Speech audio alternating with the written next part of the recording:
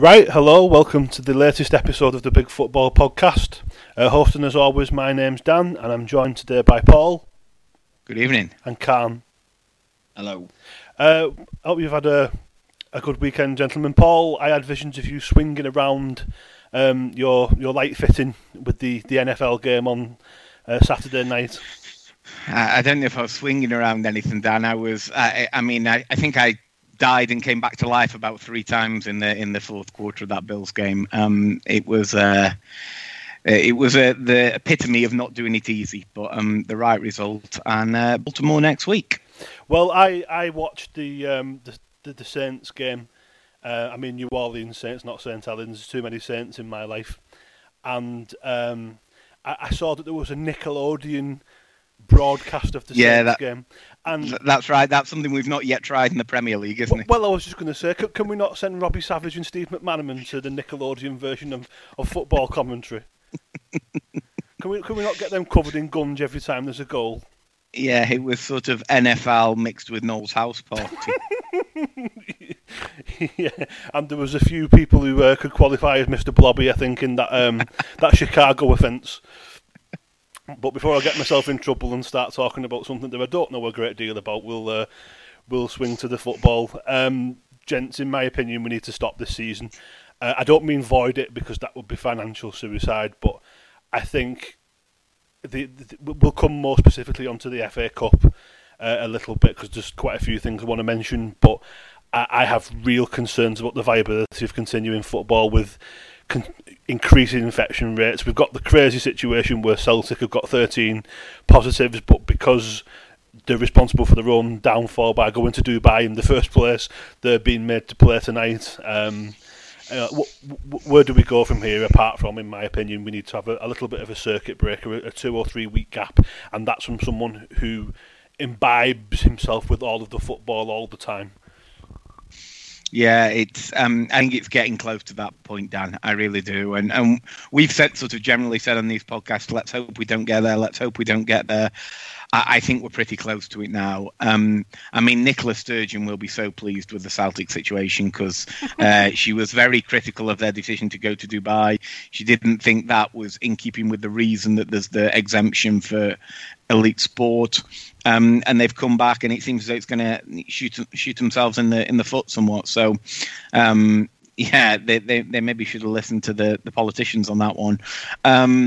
I think, you look at the number of cases. We've now got this Premier League game that Spurs should have been playing. Villa can't play, and it's just like you're scouting around the local park for a team who hasn't got a game, and Fulham happen to be there. So Spurs are now going to play Fulham, which was postponed a couple of weeks ago. We've still got the situation at Newcastle. I know Steve Bruce has been quite vocal, but Alan Saint-Maximin has actually missed quite a lot of football from having what seems like a pretty strong COVID attack. He seems to have taken really quite unwell with it. And again, this is a young, prime age athlete, and it's knocked him off his feet sufficiently that he's not played football in 5 or 6 weeks. So I think we do need to start to think about whether continuing is the right course. We'll get on to what happened with the FA Cup at the weekend shortly, but the postponement and rearrangement of fixtures in the Premier League, while it feels like a sort of sensible, pragmatic step as a one-off for this midweek. Okay, you can't play Villa, but there's this game against Fulham that got postponed, and neither of you have got a fixture. Let's schedule that. I don't think that's something that the Premier League can keep doing. We can't keep getting to Wednesday and then changing the fixtures for that coming weekend. That's not viable. So, I think they're going to go ahead with this set of midweek fixtures. Let's see where we are as a country by the end of the week. The Prime Minister's talked again today about the fact that restrictions might need to get tighter. But I think there's probably a decision coming up for the Premier League either before this weekend, or if not before this weekend, then immediately after this weekend set of fixtures. And I think I'm starting to come to the same conclusion that you did, Dan, which is we probably need to take a pause for 2 or 3 weeks and see where we are. And I know that causes loads of problems down the line with scheduling and the Euros and things we've talked about previously, but I think it's coming to the point where that might be the best solution. Yeah, and do you think where's the decision going to come? Is it going to be a decision that the Premier League makes, or do you even think it should be sort of taken out of their hands, or do you think that's likely that I know obviously elite sport, as it's known, has this sort of exemption, but do you think the government might wade in and say, actually we're making the decision for you that this can't continue? I don't know. So we didn't. Viable. Yeah, we didn't have to get there, did we, last time? Because if you remember, what happened was that Cheltenham week, as I'll forever remember it, because I was off at the festival. That Cheltenham week, I think Hudson-Odoi got tested positive, didn't he, from Chelsea on maybe the Wednesday, and then the Thursday night the news came that Mikel Arteta had tested positive, and on the Friday morning the Premier League made the decision to pause the season. It wasn't until the following Monday that we started to move towards a national lockdown as a country. I think Boris did that first speech on the Monday evening where he told people to work from home, and then it was that Friday, so sort of a week after the Premier League had suspended. And football, I think across the Football League took the decision on the same day. And it was a week after that we formally went into the first national lockdown. At the moment, it doesn't look as though the Premier League wants to take a decision. But as I say, it may get to the point where by the end of the week, as a country, we're in a position that a decision kind of gets forced upon them. I'm sure they're talking to the Department for Digital Culture, Media, and for some reason also Sport. I'm sure there are conversations happening on a daily basis. I worked on DCMS for a little bit, and I know that they have good relationships with the governing bodies. So I'm sure those conversations are taking place. But I think it would be preferable, Con, to answer your question, if the Premier League came to the decision off its own back, as it did in March, rather than it appearing to be a decision the government's forced on them. Yes, I agree. I think it's time to be sort of grown up about it and realise that this is just a bigger issue than football, and in line with how the rest of the country is being restricted. I think sport needs to follow suit. As frustrating as it might be, as Dan was saying, as football fans who it's about the only sort of entertainment we've got at the moment, or something that reminds us of normal life.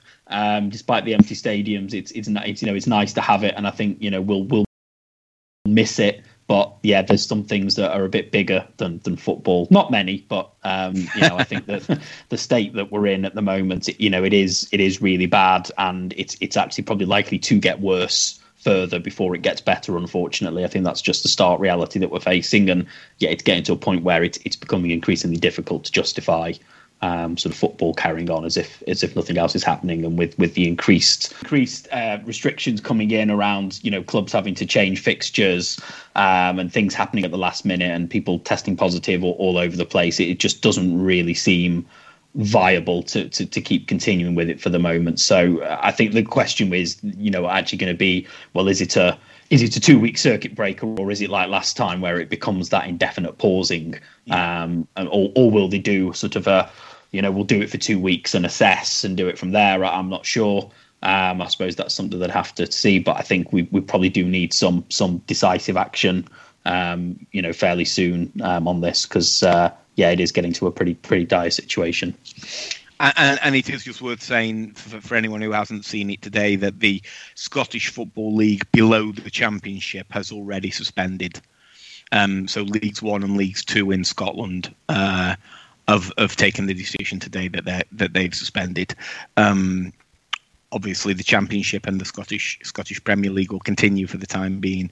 But again, when we talked about this, I think it was a fortnight ago, we talked about the fact that from that round of fixtures after Christmas, the Football League had, I think, sort of 7 postponements between Leagues 1 and League 2. And again, the conversation that we're having now about the Premier League is one thing, but it's even more stark when you get down to those lower levels, because they don't have the same level of resources to kind of manage things in the way that the Premier League clubs can.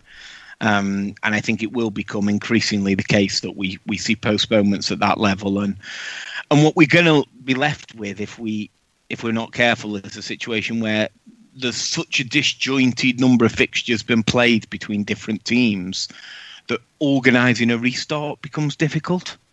You know, if you've got a situation where by the time you restart the season, some teams are 4 games behind somebody else, which there is in League One and League Two, where teams have had games postponed, and then other teams. I think Crewe, we were 3-0 up at the weekend and drew 3-3, which was a bit frustrating. But had they won that game, they'd have gone 7th. And I was thinking 7th, but they'd have gone 7th having played 3 more games than pretty much everyone around them. And again, I think that starts to become a problem if you're looking at, okay, let's have a shorter break and then try and restart the season. So I think a decision point is going to come. We heard, I imagine everybody heard what Chris Whitty said this morning. He was all over the BBC News media telling us that the next 2 or 3 weeks are probably going to be the worst of the whole pandemic. So, I think football has to be sensible. Well, it's got a duty of care to its participants as much as anything else. Well, what I was just about to say was that whatever Nicola Sturgeon decides, Boris Johnson will do 2 days later. So if there's trouble in Scotland, then I would indicate that there's going to be trouble in the Premier League in a couple of days. Yeah, I think there is a decision that's going to have to come. And I mean that we wanted to talk, didn't we, Dan, about the FA Cup and the fact that, you know, it's one thing in the FA Cup. And everyone thinks the FA Cup's a grand old competition, but it has lost some of its lustre. It's one thing when Aston Villa basically have to forfeit their FA Cup campaign on 3rd round day by playing the under 12s or whoever it was against Liverpool. We saw Derby, end up going into a game against Chorley as the underdogs because everyone knew that Derby were in the same situation, having to play their youth team. In the Premier League, it's quite different when you've got a situation where there's so much money at stake for being in the Premier League. It can't become a lottery depending on who's got people out from COVID. That clubs just will not buy that. You can't have a situation where Premier League games are turned into a lottery depending on who has or hasn't got positive tests. Well, there's just too much money involved. We've heard a lot of squawking about the integrity of the competition, but that absolutely is the case. If you've got a game one week where West Ham are playing Liverpool and West Ham have a full team out, and then in the next midweek there's a load of COVID positive tests and they have to put out a reserve team against Manchester City, that's completely undermining the integrity of the competition. Hello? Sorry, I couldn't get myself off mute. Yeah, I think that's right, Dan. I think that's right. And as you say, there were lots of discussions about integrity of the competition around the restart originally for the last season, but that's as nothing compared to a situation like the one you've just described, where how difficult a game is really depends on which day you play it.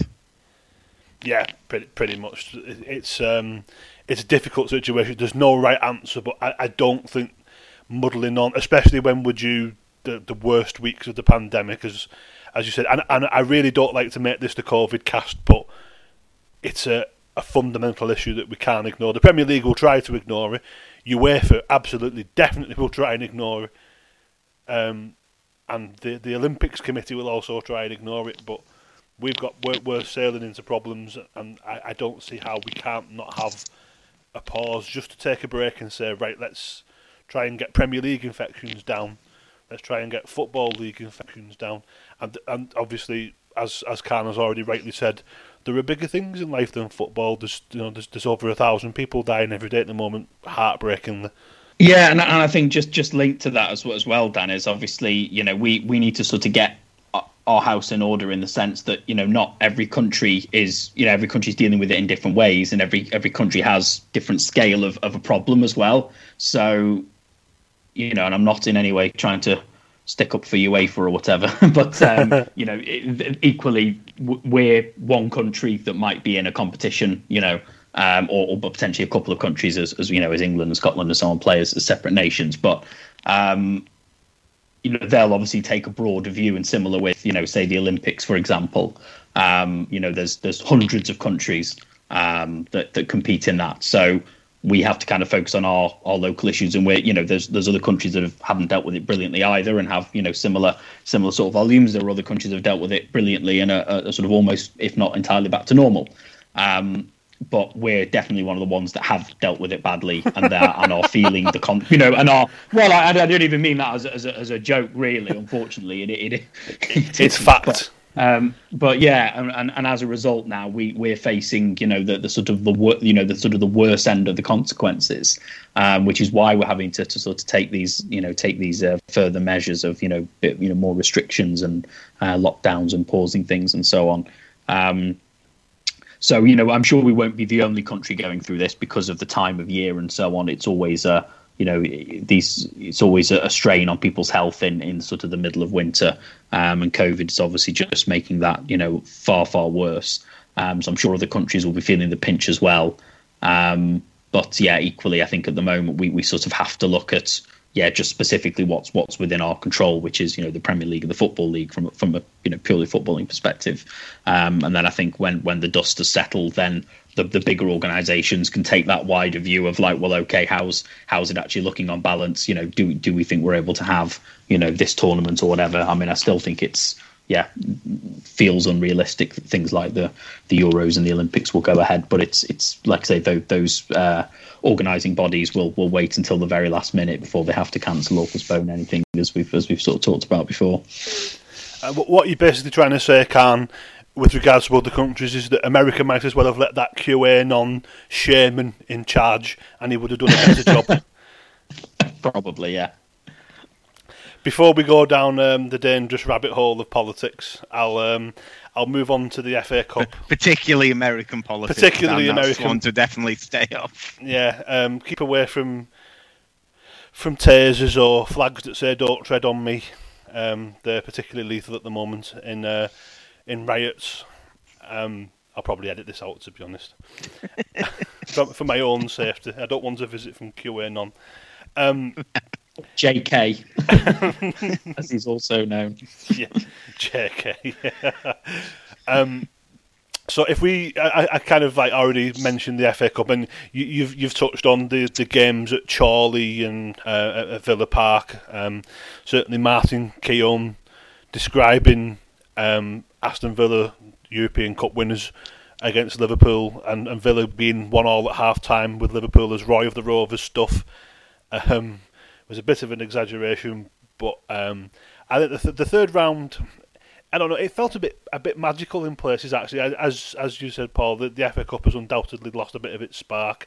I think it should have been abandoned for this season, just for the reason that the Carling Cup should have been as well. Too much football, not enough time to squeeze it all in. But do you know what? It was lovely to see Jose Mourinho being stalked by cardboard cutouts of Jurgen Klopp, and it was nice to see Crawley outplay Leeds and really deserve to beat a team like 3 leagues above them. There was some of the magic of the FA Cup. You had the fiasco of Derby County basically being bullied into a set piece goal, which you knew was going to be how Charlie made the breakthrough. But as you say, Charlie were favourites with the bookies for that match, and it was just a strange mixed bag. But it's strange because I wanted to say it's a fiasco, but there were some really good things. I mean, Paul Marine, who knows when they'll next play a game, but they'll not forget that one anytime soon. Yeah, no, I mean, it's your neck of the woods, Dan. So I don't know if you've ever been to Marine. I've been a couple of times, but a long time ago now. And it was great to see Marine play in the third round proper of the FA Cup against Spurs. I mean, the disparity in ability now is such that the days when you could have a real true giant killing in Sutton United knocked out Coventry City and that sort of thing, I don't think you're ever going to see those sorts of days again, and certainly Marine are quite a bit lower down than Sutton were there at that time. So the scoreline was always an inevitability, but it was still a great day, and anyone who's been involved with Marine Football Club will remember that for a long time. the day that Tottenham Hotspur came and played at Marine. It's a huge, huge moment for them. And as you say, Dan, they've barely played any football for a couple of months. So, it had some of that. The fantastic performance and result by Crawley. I thought they utterly deserved to beat Leeds, completely outplayed them. So that there are some stories there that will make for this double draw that we're having this evening, where they're drawing the fourth round and the fifth round together or something, which is, again, that doesn't feel like the FA Cup should be to me. I like the days when the FA Cup draw was a sort of a bit of an event and doing the fourth round and then immediately pulling out either ors for the fifth round doesn't feel to me like the magic of the cup. But there we are. It's still a good competition. I think we've still seen, even in relatively recent memory, some great stories of teams winning it. Wigan's the one that always springs to mind, and I know you won't think that was great, Dan. But a club like Wigan beating Manchester City in an FA Cup final, it has still provided some moments. But I think inevitably these days, what ends up happening is the big clubs try and get through the first few rounds by playing sort of rotational teams, and then if they get to the quarter-final of the FA Cup and their season's not looking great in other areas, that's where all the attention goes. And my own team benefited from that last season, and I suspect it's where we'll end up again. Not just Arsenal, but the bigger teams generally will do again this year. But it is still nice to have those stories of the Marines and the Chorleys and the Crawleys in those early rounds, because that's part of what English football is based on. Well, just before you come in, Carl, one other performance that I forgot to mention that I wanted to was Newport lost on penalties to Brighton, but they conceded an injury time goal, with which I think you could see the relief on Mr. Mason's face as he didn't fancy extra time, only for them to go up the other end and equalise themselves, and then Lee Mason had to wobble his way through another 30 minutes and was quite breathless by the end. Newport have obviously Woking were a much lower level, but Newport seems to be the new Woking. They're always up for the cup. Yeah, they've had some good cup days over the last couple of years, and have done well as a club to get themselves where they are, and they're having a good season in the league as well. I didn't think that was an easy game on paper for Brighton, and so it proved, even though, as you say, they ended up coming through on penalties. Yeah, just from my side, guys, I unfortunately didn't get to see a lot of the games this weekend, so I've not been able to jump in too much. I did see a little bit of the Tottenham game, and I think, like you say, it's about sort of having particularly given that the Marine hadn't barely played, it's sort of about having the occasion, and I think they still sort of rose to it, even if the scoreline, was obviously quite emphatic. I think given the huge gulf between them, I think you can still say, they absolutely did themselves proud as a team and a club. And it's, as you say, Paul, that is kind of what the FA Cup is about, even if you don't get as many of those sort of genuine giant killings as we perhaps used to get. Just seeing, teams at complete polar ends of the football pyramid. It's only the FA Cup where you get that, and that is its kind of, sort of selling point still, really. It's because we have a much deeper football pyramid than any other country still. And still probably the only country to have a competition that allows teams at all those levels to potentially be pitted against each other. So, it does still kind of have that uniqueness to it that does make it special. Even, I know it can sometimes be undermined by selections or whatever, but it actually this weekend, in amongst all the COVID nonsense and so on, actually almost did feel like a little bit of a throwback. Particularly the Leeds game, as you mentioned. There were some results in there that really did catch the eye. It actually probably is one of the more interesting third round weekends. How much of that you can put down to COVID versus just general chance, we might never know. But just on the Spurs game, I didn't realise Spurs had signed the reincarnation of Ruud van Nistelrooy, because Vinicius, I think that's how you pronounce it, did the old Ruud van Nistelrooy thing of, even when the ball's 1 yard away from the goal, kicking it into the back of the net as hard as he possibly could.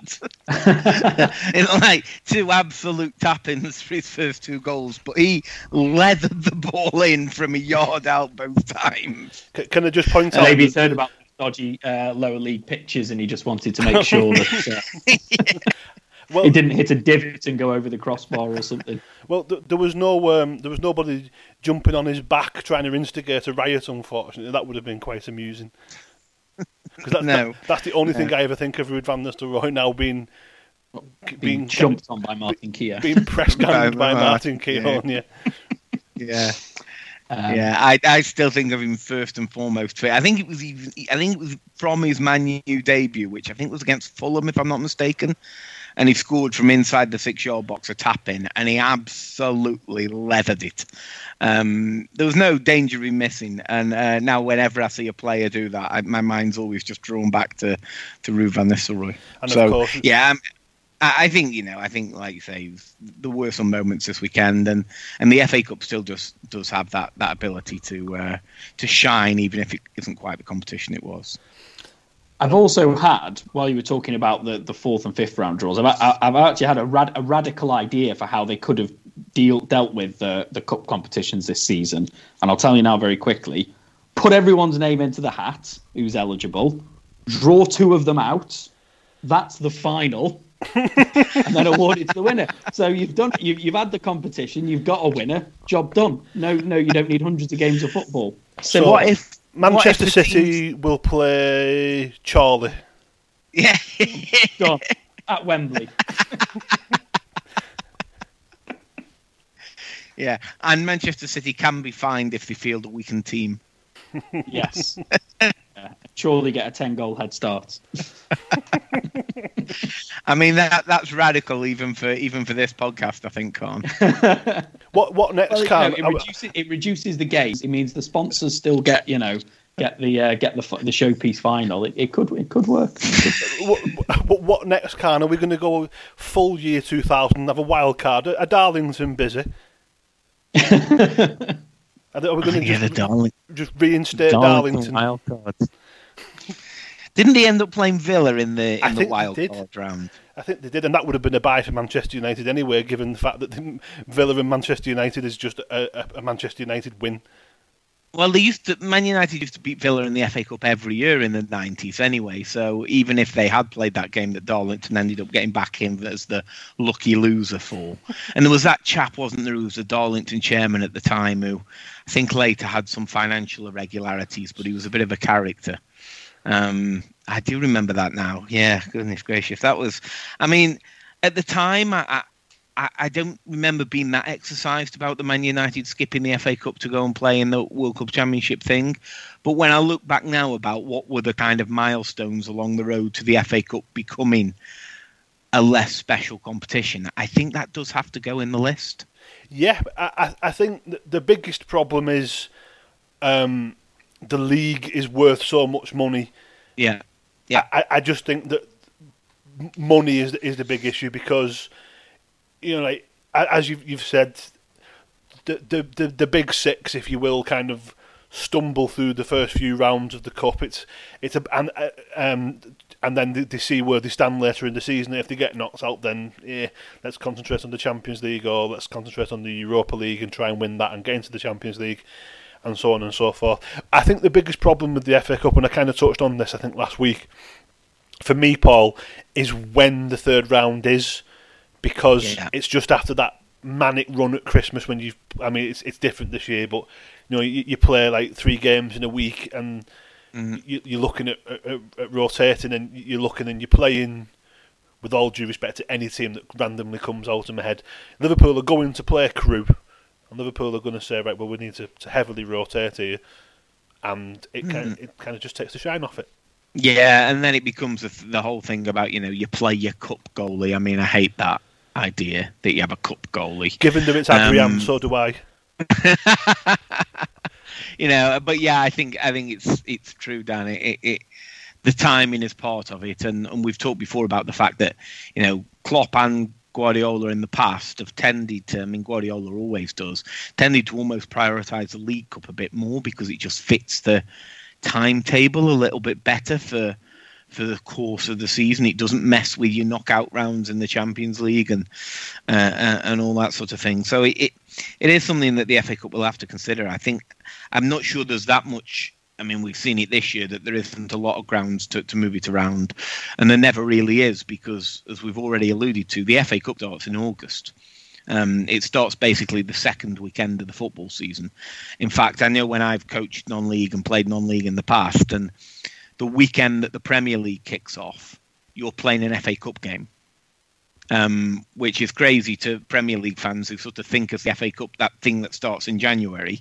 But I've played an FA Cup game on the first day of the Premier League season, so that definitely is a different perspective, and it means you can't bring it that much further forward, and you haven't got that much room to move it back because of the final. But I agree with the point, Dan, the timing, especially these days when everyone's about sports science and monitoring workloads on players and knowing when players are in the red zone rather than the old-fashioned way where the manager just have a look at them in training and see if they looked a bit tired.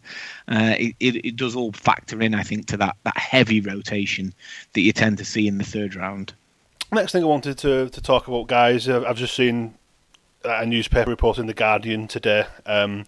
Clubs are getting a little bit twitchy about the renewal of the TV rights, which is about to start gathering momentum, and obviously we have the uncertainty of COVID, and our TV company's going to offer less money per game, or are Amazon going to come in and make it all of the football all the time? What do you think? Do you think that we're going to be? Do you think COVID's going to have a big negative impact on this? Well, we talked. Actually, I say we talked about it. You guys talked about it on one of the podcasts I couldn't join. I think around, a couple of months back now, around the TV rights. I think it was around the time of the Project Land Grab and all that. I think it was on very, very good discussion that you had that I remember listening to. But I think it was when they were doing those silly pay-per-view games as well. Those additional pay-per-view. Of course, games. Yeah, that was it. Yeah, they've just vanished with no further mention. Yeah. But yeah, I think that with the last deal, I think the per game price had gone down a little bit, and I think we said, in fact, it might have been one of the ones I was on where we were saying how because BT came in with that ridiculous bid the first time they came in, it sort of inflated them, and then the last set of rights was sort of a slight redressing the balance and bringing it to normality. So whilst this one probably will be a little bit lower, certainly the per game price I'm sure will undoubtedly be lower. Whether it's a lower overall figure, I don't know, because it depends how many matches they include in it. But again, we might still just see it perhaps coming back to a more realistic valuation rather than it being sort of overinflated through competition.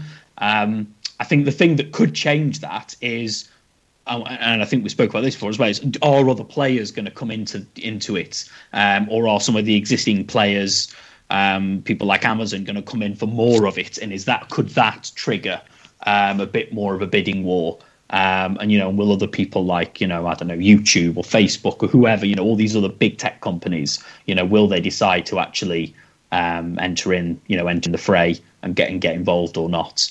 So I think that's maybe the thing to keep an eye on.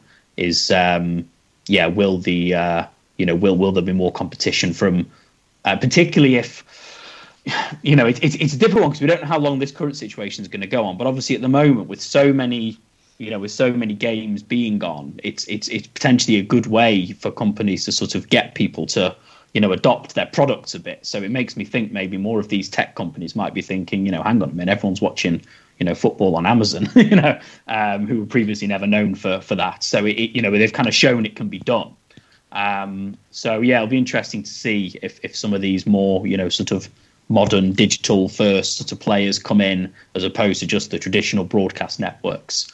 But then equally, the likes of BT and Sky will obviously be thinking about their subscription prices, and if we go into a recession and people are strapped for cash, they're potentially the things that people might not be wanting to pay. So they obviously don't want to be lumbered with paying out billions for something if they're not then, of course, making that revenue back. So it will be an interesting one. I think that's for sure. I think, like I say, there's a few factors in there. It's a difficult one to call, but yeah, we'll have to see how it goes. But yeah, Paul, Dan, be good to hear your thoughts as well, of course. Yeah, I think one of the interesting things is, and I think the Guardian article you are referring to, Dan, mentioned it as well, was that when BT first came into the market, they came in as a disruptor, and football was very much a bit of a loss leader for their broadband service, and they were trying to increase their share of the broadband market and getting into the Premier League and saying to them, if you sign up for our broadband, you can have BT Sport for free. That was kind of the sort of basis of BT's entry to the market, really. They seem to have found the market position that they're happy with, and the relationship between BT and Sky, which the last time the rights came up 3 or 4 years ago, they were very, very frosty terms with one another, seems to have thawed considerably. They've obviously had to be round the table together talking about, restart and TV and televising games in lockdown and all those sorts of conversations. And the relationship seems much more cordial, and it almost seems as though BT has sort of settled in to its position in the market and isn't necessarily looking to erode more and more of Sky's power base in terms of Premier League games. It's almost like BT are kind of happy to stand pat with where they are. Now, that, I think, is a problem for the Premier League, because part of what was driving the inflation was the fear from Sky that BT were going to come for more packages. And if the relationship is such now that BT are happy with where they're at, I think that reduces the likelihood of Sky outbidding themselves, if that makes any sense. Now, there is the point that Khan's already made, which is a really good one, which is about, well, what about the new disruptors in the market, the Amazons and possibly the YouTubes and people like that? Netflix, have they got any interest in getting into the sports market? There are lots of sort of subscription models out there. I think that the question is anyone willing to do a bigger investment than what Amazon did last time, which was very much a test the market, test the model? Now, if Amazon feel like they've proven their concept and it's working for them and driving revenues, they could come for more of Sky's packages, and then you start to give Sky an incentive to up the price. But at the moment, I have to be honest, I'm not sure I see that. And so the incentive for Sky doesn't exist, because they'd be almost bidding against themselves. If they're happy to say BT is going to have a package and we'll live with that, and Amazon's going to have a package and we'll live with that, we've still got the biggest share of the market. I don't know if there's any incentive really for Sky to drive the price up any further. And I think you have to go back to the deal that was done in 04-05 for the last time that the overall value of a TV deal came down.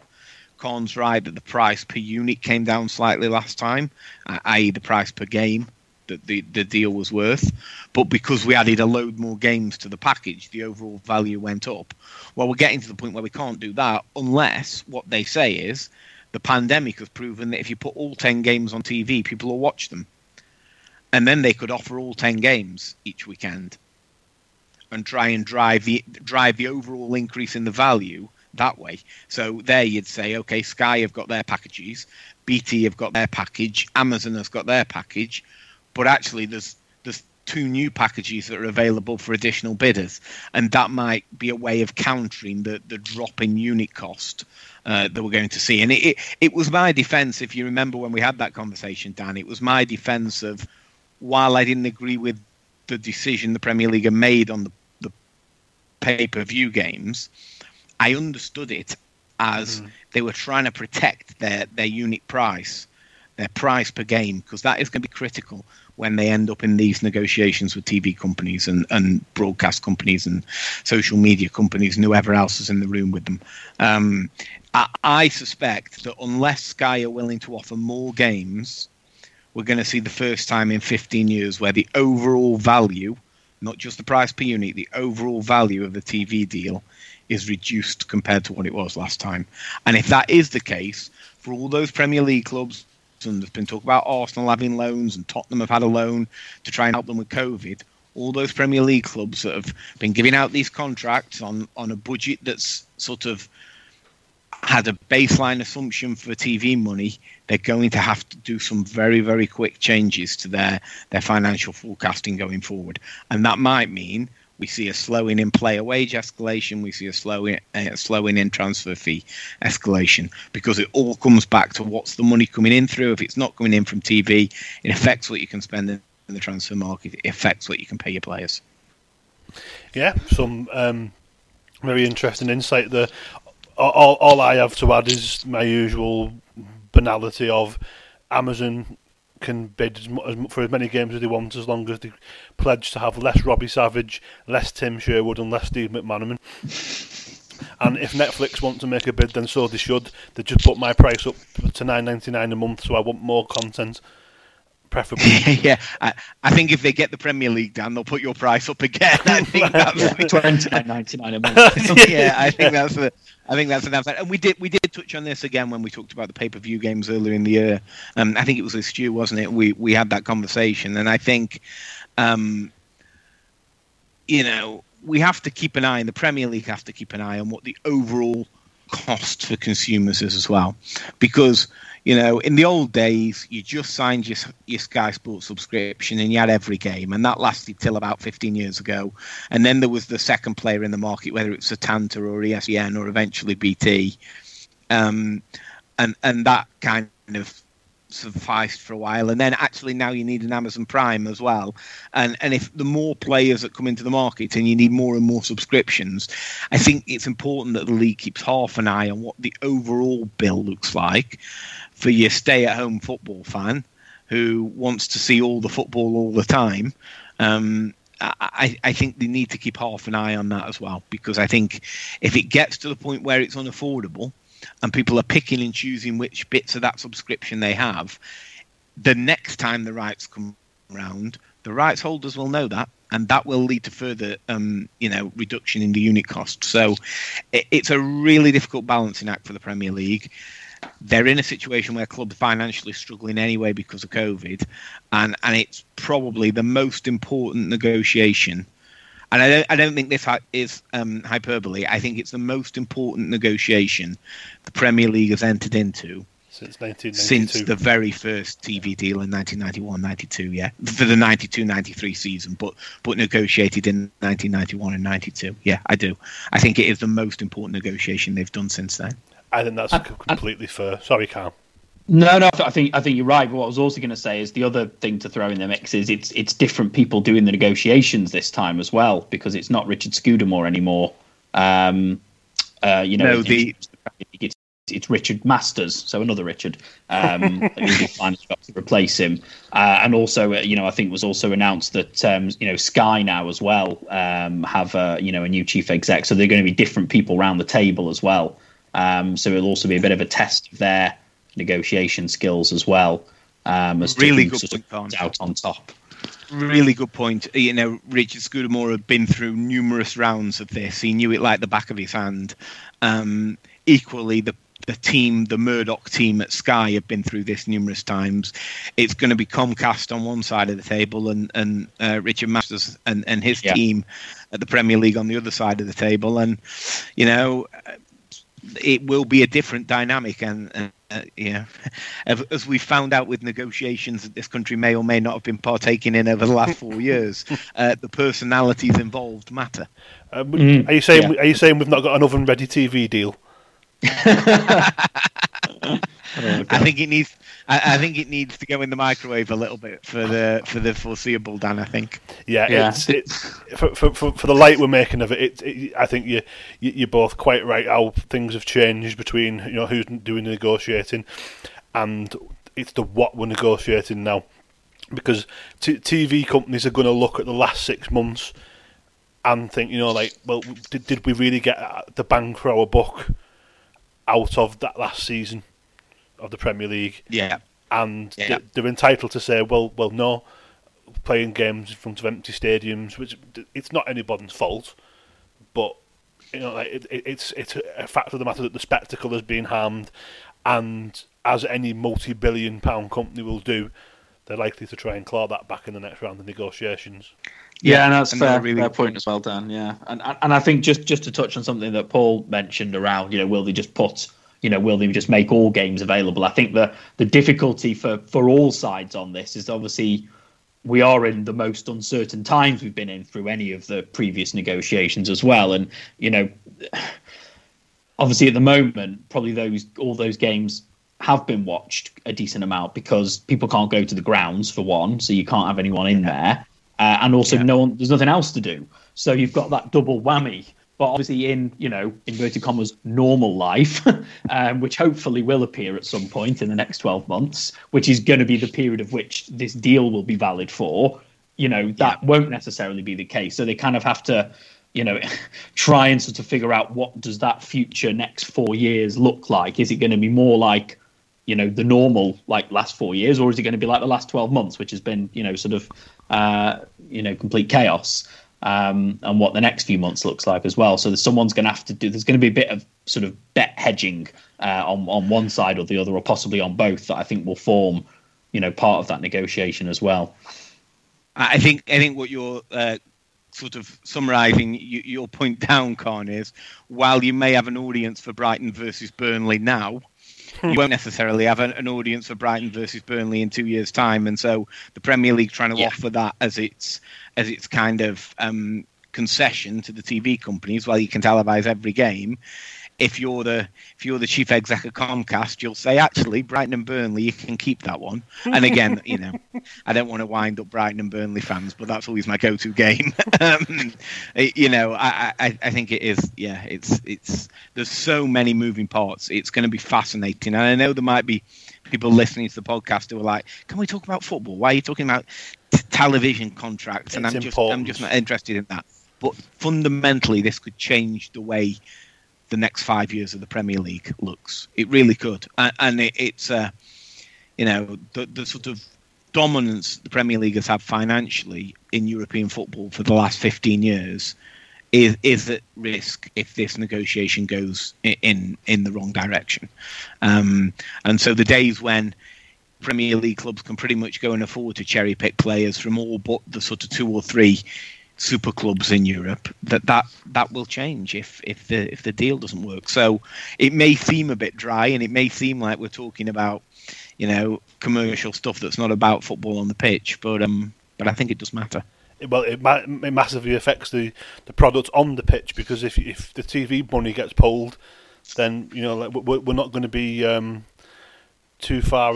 We'll be getting Paul Mason back from the Ipswich days. That's the kind of player we'll be having again. I'm completely massively over exaggerating Boncho Guenchev. Boncho Guenchev.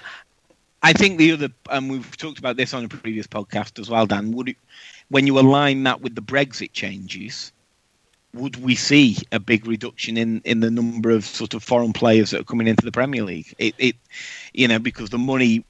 If the money is no longer as significant a driving factor for people from Germany and Spain and France and Italy, and you've got the harsher, tougher rules on EU nationals coming into the UK, does that swing the Premier League back towards using more homegrown players? There's so many, as we say, there's so many things here that are all interconnected that are going to shape the next 5-10 years of the Premier League, and it's I think it might not be who played the best game on Saturday, but it's equally important about the way that football goes forward. Yeah, I think the other thing is, I think we've all heard the phrase around football's eating itself, or the Premier League's eating itself, or whatever. And we always knew there was a bit of a bubble, and we all know what happens to bubbles at some point, right? So maybe that is what we're going to see now. Whether that's an instant sort of pinprick explosion, or whether that's just a gradual withering down over years, we'll have to wait and see, and maybe these negotiations will determine the pace of that. But I don't know if this is necessarily should be a huge shock either. Maybe this has been coming, and might be slightly exacerbated by a pandemic potentially, but I don't think the principle of it, the price wasn't ever going to keep going up and up and up forever and ever. It just doesn't work like that in any industry. So it perhaps isn't actually it perhaps won't be the biggest shock if, and obviously we'll wait and see what actually comes out of it. But, if it is that sort of headline reduction, in the overall cost, then actually, yeah, maybe that is just a sign that actually the we've reached the peak and we're starting to sort of trend down a bit, which I think perhaps some people have maybe thought has been coming for a while. And it's worth saying that football didn't have that economic downturn impact that so many other industries had at the start of the last decade when we had the financial crash. That didn't cause a sort of leveling out of TV deals for football. And so football hasn't really had a sort of rebalancing for a long time on these TV deals, probably since that sort of mid-noughties point, which was around the ITV digital collapse and all those things we've talked about previously. It may be that you're absolutely right, Con. There's something that's a bit overdue here, and COVID's just shone a light on it in a starker way. Yeah. For all our viewers, I would like to apologise for the COVID and TV deal heavy nature of it's been a bit. There's been some dominancy by those topics, and I've already brought Tim Sherwood up, so I had to give a dominancy digging. Right. Well, we've had some very intense and heavy subjects there, but I think it's a part of football that gets missed too often. It's all well and good as having a laugh about Martin Keown doing the Stone Cold Stunner on Ruud van Nistelrooy and laughing at Amazon's pundits, but it's a very serious time for the game. We're in unprecedented times, and as you just said, Paul, something like it seemed to me as though when everyone else was having that crash in 2007, 2008 time, that was when transfer fees seem to go out of control, and obviously we've got they're not all transfers are obscene as the Neymar one from a few years ago, but maybe it is time for a bit of a correction. I mean, from my point of view, I just hope that there's a common sense approach to these negotiations, because as we've already said, they're essentially important for football. Before we make people feel upset, is there any other business that we've got in hand? I mean, the only thing I wanted to say is that I saw one of the worst penalties for ages in the Lincoln against Peterborough game, which was Saturday afternoon. It didn't quite go orbital, but it was a very poor penalty from the Lincoln player. I've not seen that one, Dan, so obviously I've not caught that viral tweet. But I do enjoy a good penalty fail. Yeah, it's not Charlie Adam or Sergio Ramos or Jaap Stam at the Euro 2000 semi-final levels, but it was a shocker. It was as high and wide as Kevin De Bruyne's against Liverpool was wide. Yeah, that wasn't a great pen. I think my only additional reflection, Dan, is to anybody who sat through, and I didn't, but I did watch the highlights next day. Anyone who sat through the Arsenal-Newcastle FA Cup game on Saturday, which was not an instant classic, gets the opportunity to do it all over again a week tonight when they're the Monday Night Football. So if you're a glutton for punishment, next Monday evening, 8 o'clock, Sky Sports, Arsenal versus Newcastle take two. I'll be there. Score this time. Maybe. I mean, that's just what Newcastle do. Steve Bruce unashamedly goes that way. That's how he plays. He sets up for those kind of results. And had that been a league game, then he would have had a very creditable 0-0 draw. Mm-hmm. And Mr. Tierney had a shocker waving his red card around. Was it Mr. Tierney? I thought wasn't it Chris Kavanagh? Oh, sorry, it was Mr. Kavanagh. Yeah, I think it was Mr. Kavanagh. But it was. We should touch on it because we spend a lot of time talking about where VAR doesn't work, and it certainly did work. And it did on the Emile Smith Rowe sending off on Saturday, which is, to be honest, Dan, I'm not even sure when I've seen it back. It's a yellow card. No, I mean. I think he downgraded it to a yellow to sort of save face a little bit rather than just rescind it completely. But that was an example of where, the technology did work really well because it clearly wasn't a sending off. And they managed to overturn it and get the right decision after all. So, a rare day when we say something positive about VAR. Well, what I will say is apologies to Mr. Tierney, but whatever he's doing, he'll have been doing something rubbish as well. You're such a big fan of the referees, Dan. Well, you've got the elite panel of referees, and they're certainly elite at something. It's not been very good referees. I digress. Sorry, Khan, I've intercepted you there. Sorry. I wasn't going to say anything, Dan. Sorry. No. I mean, I'm sat there being facetious and frantically checking to make sure that Mr. Tierney wasn't in charge of the Liverpool game, because I genuinely can't remember who was. Oh, well, Mr. Pawson, of course. Yeah, Craig Pawson. Yeah, another one. Not great. Yeah. Cool. Right. Well, we've spent so much time on business. We don't have much spare time to talk about. We've got no other business to talk about. Really interesting discussion, that, Jensen. Yeah, I'm aware it might seem quite dry to some people, but it's all really important stuff. Please don't forget you can catch the Big Football Podcast on Spotify, on iTunes, on Podbean, and on Castbox. We are available in all the major places that you would want to listen. Please give us a subscribe, and we'll catch you all again next week for some hopefully more light-hearted football chat.